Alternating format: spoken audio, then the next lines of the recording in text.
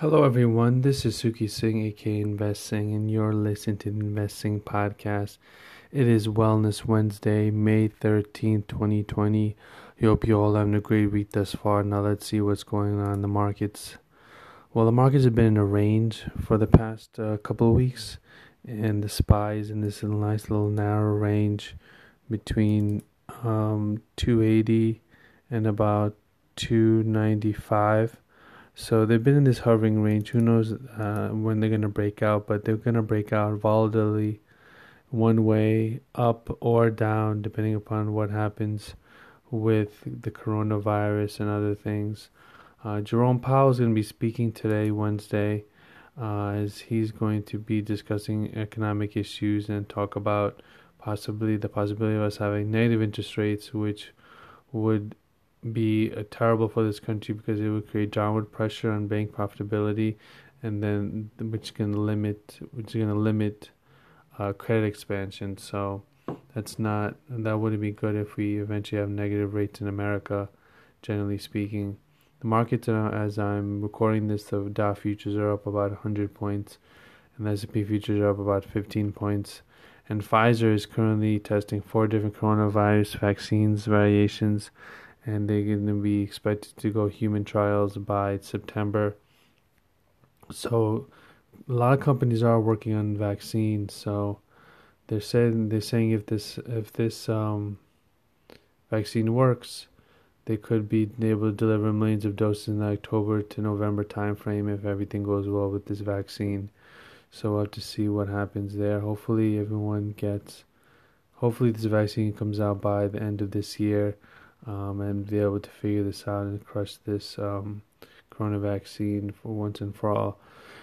Shares of Grubhub and Uber soared on Tuesday following reports of a merger. So Uber Eats, excuse me, Uber Eats, which is Uber's restaurant delivery service, would be combined with Grubhub to give its service a leg up on leader DoorDash at a time when the coronavirus has upended Uber's core business of ride hailing. So these two companies, Grubhub and Uber, are now haggling over this deal stock exchange ratio. So they could be tied up and finalized later this month, depending upon what happens.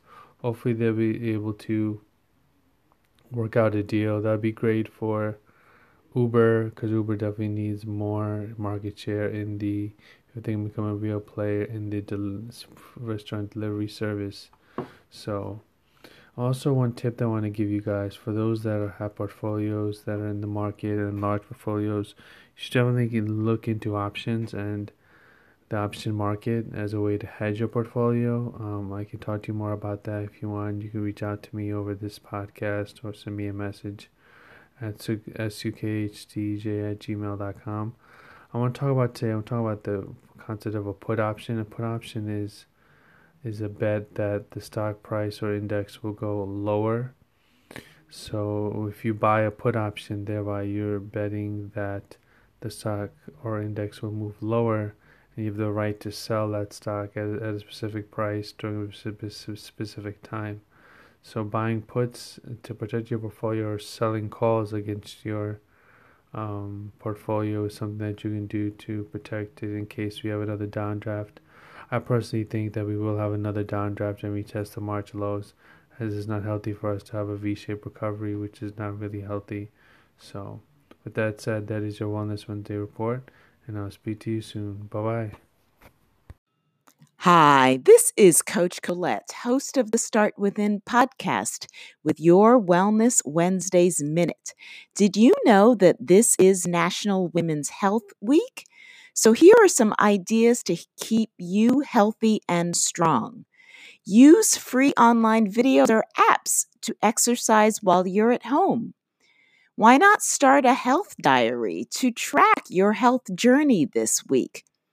Drink lots of water instead of soda or sugary snacks or drinks, and turn on your favorite music and just dance. This is Coach Colette sharing tips and ideas to help you start within to finish strong.